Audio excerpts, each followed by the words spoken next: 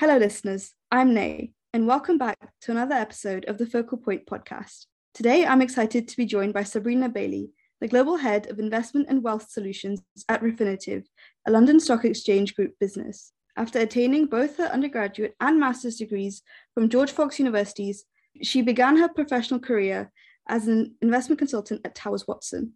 Her career since then spans a variety of roles, from global health of retirement solutions and head of digital investments at Northern Trust Asset Management to US investments defined contribution leader at Mercure, and finally her current position at London Stock Exchange Group, where she's been for around the last year and 4 months. A very warm welcome to the Focal Point, Sabrina. How are you doing today? Great, thank you. Glad to be here.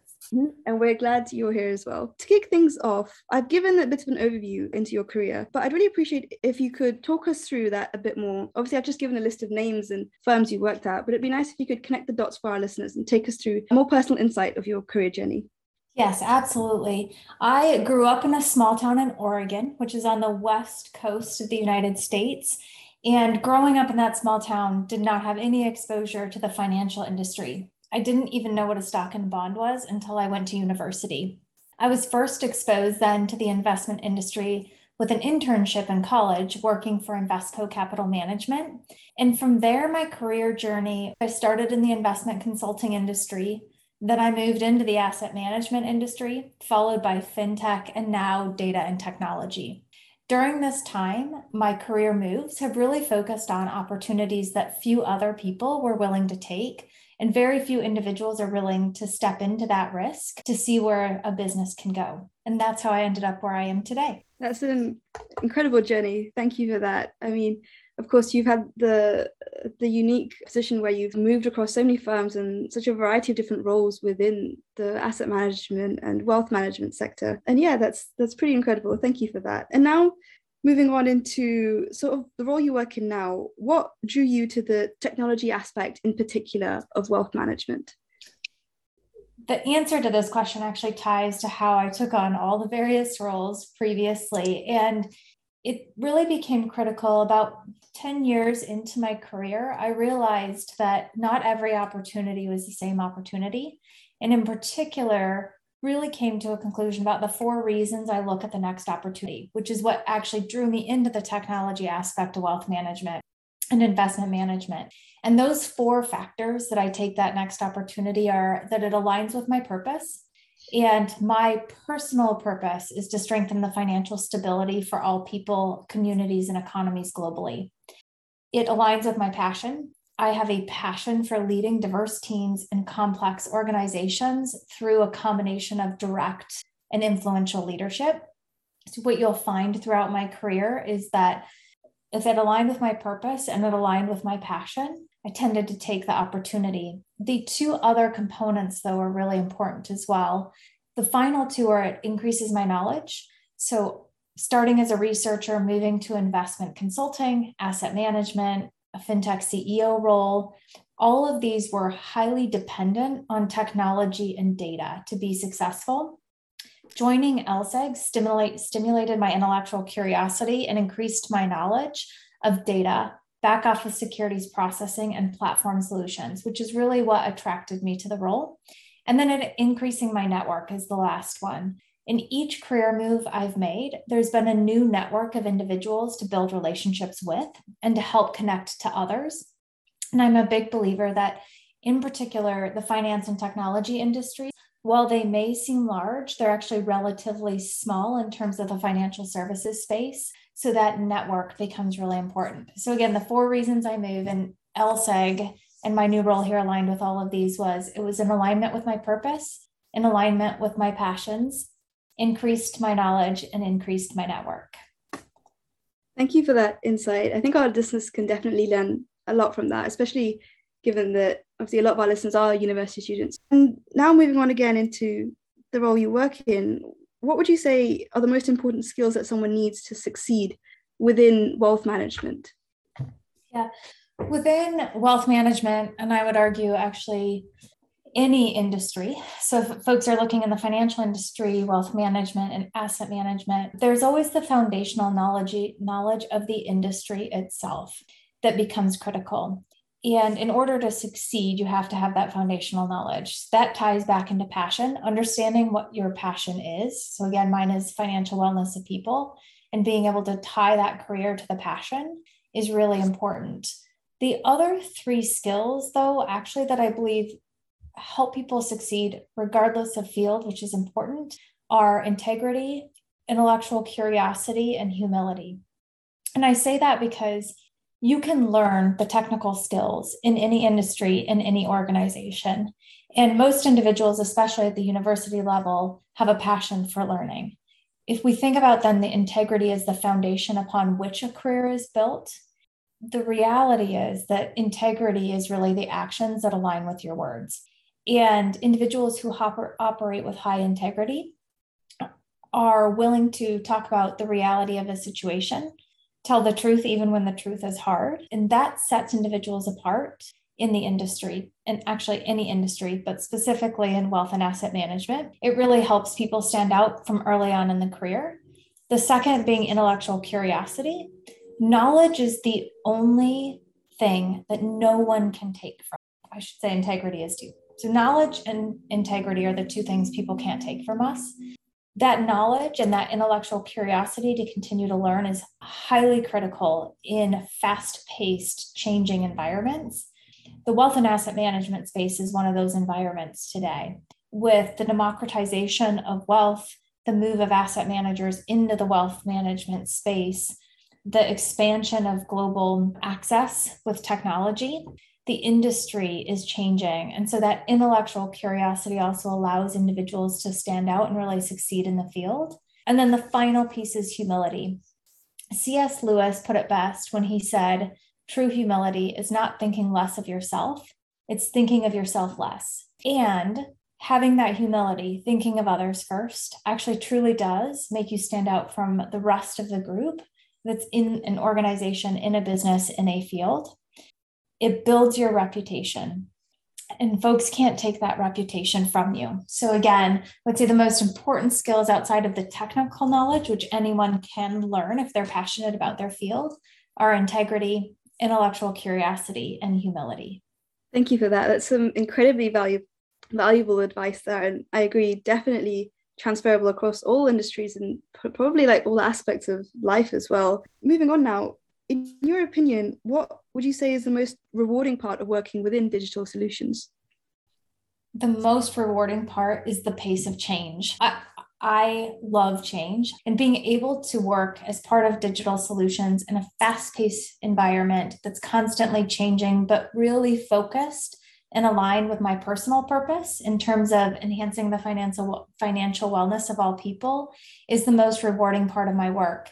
And what's really important, if I look throughout my career, it's easy to say when I was a data analyst coming straight out of university, what am I doing in the industry? Why did I get a degree from a university just to sit at a computer and retype in data for 8 hours a day? The reality is, though, every piece of data I put into that database actually spit out a report that was an investment report for one of our end customers. And our consultants were making decisions based on that data. And it helped me realize that while I may see it as putting data into a database, the reality is it affected decisions that impacted truly millions of people. I continue to highly, highly value everybody in this organization because within digital solutions, with things changing so quickly, we have to rely. And honestly, our business is driven by all of the people who are doing the work each and every day to ensure we have the right data to make the right decisions for our clients, which then impacts the financial wellness of people across the globe. That's a really interesting perspective. Thank you. And now I'd like to talk a bit more about London Stock Exchange Group. It'd be really interesting to hear about what you make of the culture there and how, I suppose, you've noticed the culture change as you've changed firms. Like, what have you noticed between the firms that you've moved through? What differentiates them? When I look at LSEG's culture, I would say that our culture is evolving because London Stock Exchange purchased Refinitiv just over a year ago. And with the coming together of two large organizations, it's very similar to putting two large families together. There's always a difference in how those families operate. It's the same with organizations. So the culture that we're setting is evolving. and will continue to evolve. Our CEO, David Schwimmer, says this all the time. It'll continue to evolve for at least the next couple of years as we determine what is the new culture of LSEG. I would say, though, overall, our culture here is really focused on 3 pillars, and this is part of what attracted me to the organization itself. The first is connecting, because our customers expect us to show up as one company and create genuine connections with them. And those connections really need to be purposeful, sincere, and active in service to our customers.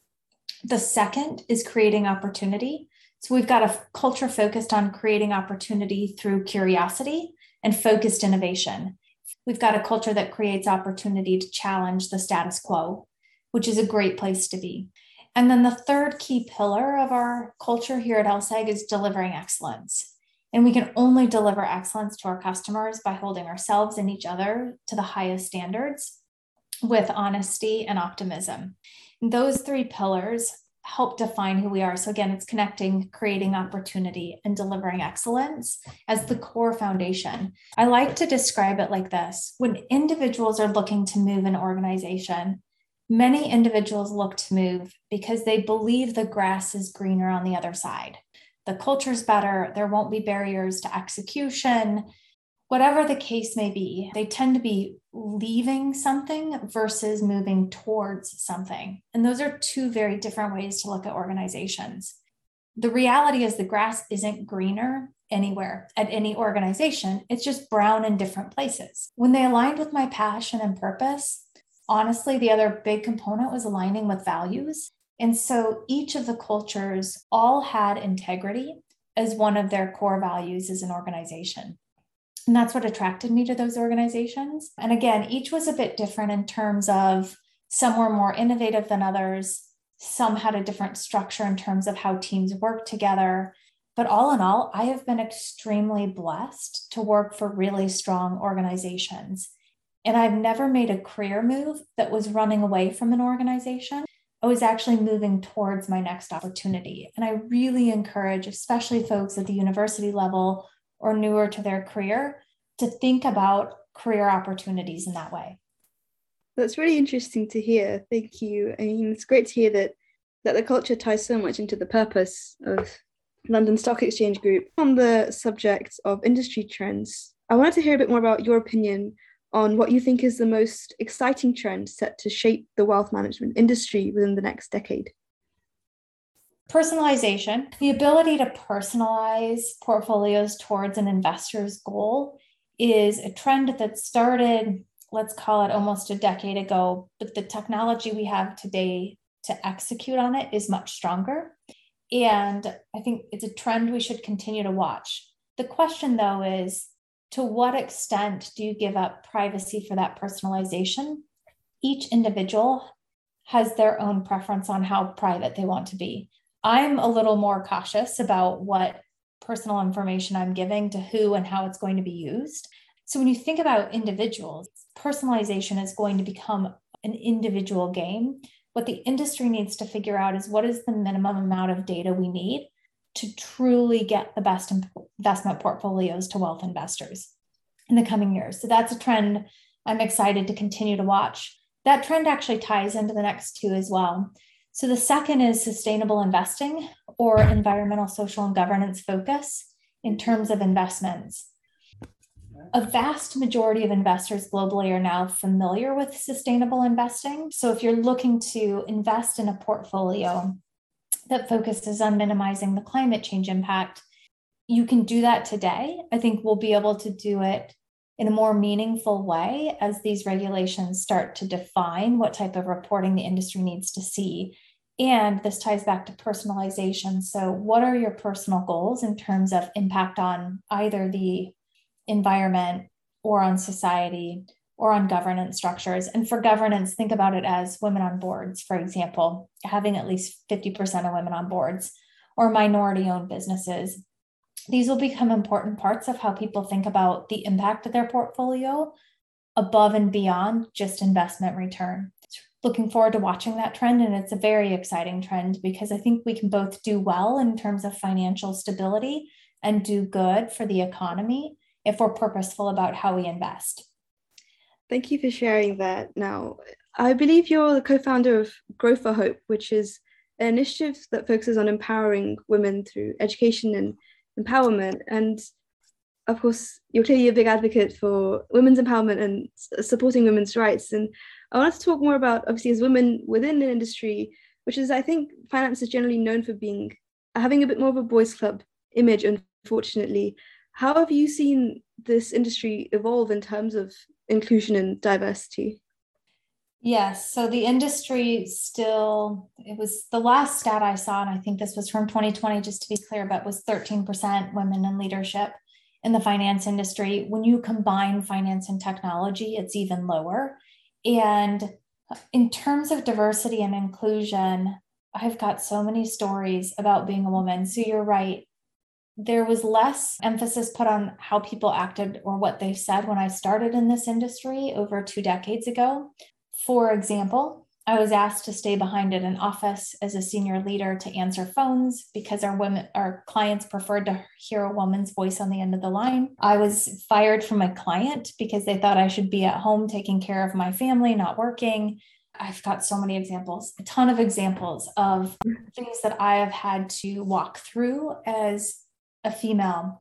It becomes even worse when you combine ethnic diversity with gender. And I am really passionate about creating an environment where people succeed. The good news is the industry's come a long way in at least recognizing that we need to focus on diversity and inclusion.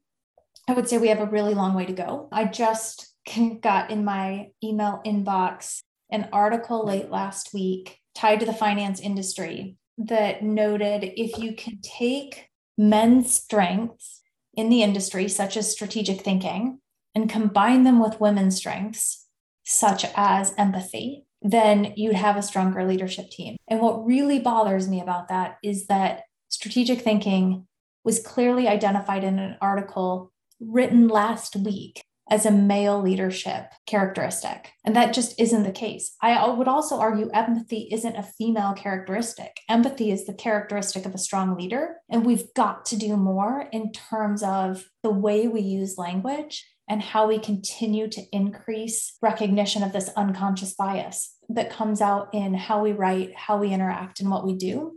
So when I think about future actions that will have the greatest impact in the financial and technology space, it's increased sponsorship, being the voice of the underrepresented in the room when they aren't there, and ensuring that they have opportunities that they otherwise wouldn't have. Providing the same opportunity is the second one. So it's well documented in a number of studies that men are given opportunities for promotion for a role they haven't done before, and women and minorities are not. In order for women and minorities to have those opportunities, they have to prove that they've done it before.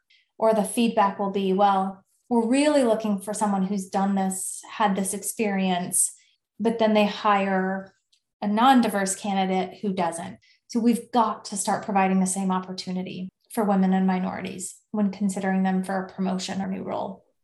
We also need to have the same expectations of everyone in the workforce in terms of how we operate. I'm a big believer that individuals have individual personalities. We all have areas of strength and development. We all have ways in which we're different than one another. We each have our own personalities. So I think it's really important that we stop having this expectation that men and women fill certain spots and just recognize that each individual, man, woman, non-binary, are truly an individual. And with each individual comes its strengths and weaknesses. And then finally, proactively calling out unconscious bias. So just being ruthless about acknowledging that unconscious bias exists. It's called unconscious bias because people really don't mean to say something that's offensive. And as soon as the unconscious becomes conscious, people start catching it. And we're going to see the industry moving forward. So those are the 4 areas: increased sponsorship, providing the same opportunity, having the same expectations, and proactively calling out unconscious bias that I believe will truly continue to shift our industry in the future. Thank you so much for sharing those stories. It's absolutely shocking what you've had to endure as a woman within the industry. And I think it's important that those stories are heard because, of course, sexism does still infiltrate industries to this day, which is so unfortunate given the day and age we live in. And you're so right about individuality. It's so black and white to characterize a certain trait like strategic thinking into a solely male sort of characteristic. And thank you for sharing those 4 things that you've said are, we should change, things we should pick up on. And it's great to hear that you've been championing change, for example, through that charity. And now, just to wrap things up, what is there any advice that you would give to our listeners who are university students? The advice I would give is start to think about the key values that you want to drive within an organization or that are important to you, and then define those values. And I would also say, think about how you're going to stand out relative to the crowd. And often, again, that's not in the technical knowledge you have, although that is part of it. It's really about how you show up each and every day. And again, if you show up with humility, if you show up with a focus on serving others, if you show up with intellectual curiosity, being willing to seek other perspectives, challenge your own, if you show up with passion for what you do every day and that ability to connect the dots, as I talked about, from data entry to servicing millions of people, and then if you have the perseverance to lead with strength, no matter what comes your way, because the one thing that I know for sure is everybody will face challenges. Those challenges will look different, but you can choose your attitude around those challenges, and choosing a positive attitude produces perseverance required. When combining those things, humility, service, curiosity, passion, and perseverance, you will by nature stand out from the crowd. That's some really brilliant advice. Thank you for sharing that. I think it's something that anyone, let alone university students, can really, really take on board and, implement within their lives. Thank you so much for being on the podcast with us today, Sabrina. And thank you to all of our listeners. Stay tuned for the next episode. Thank you.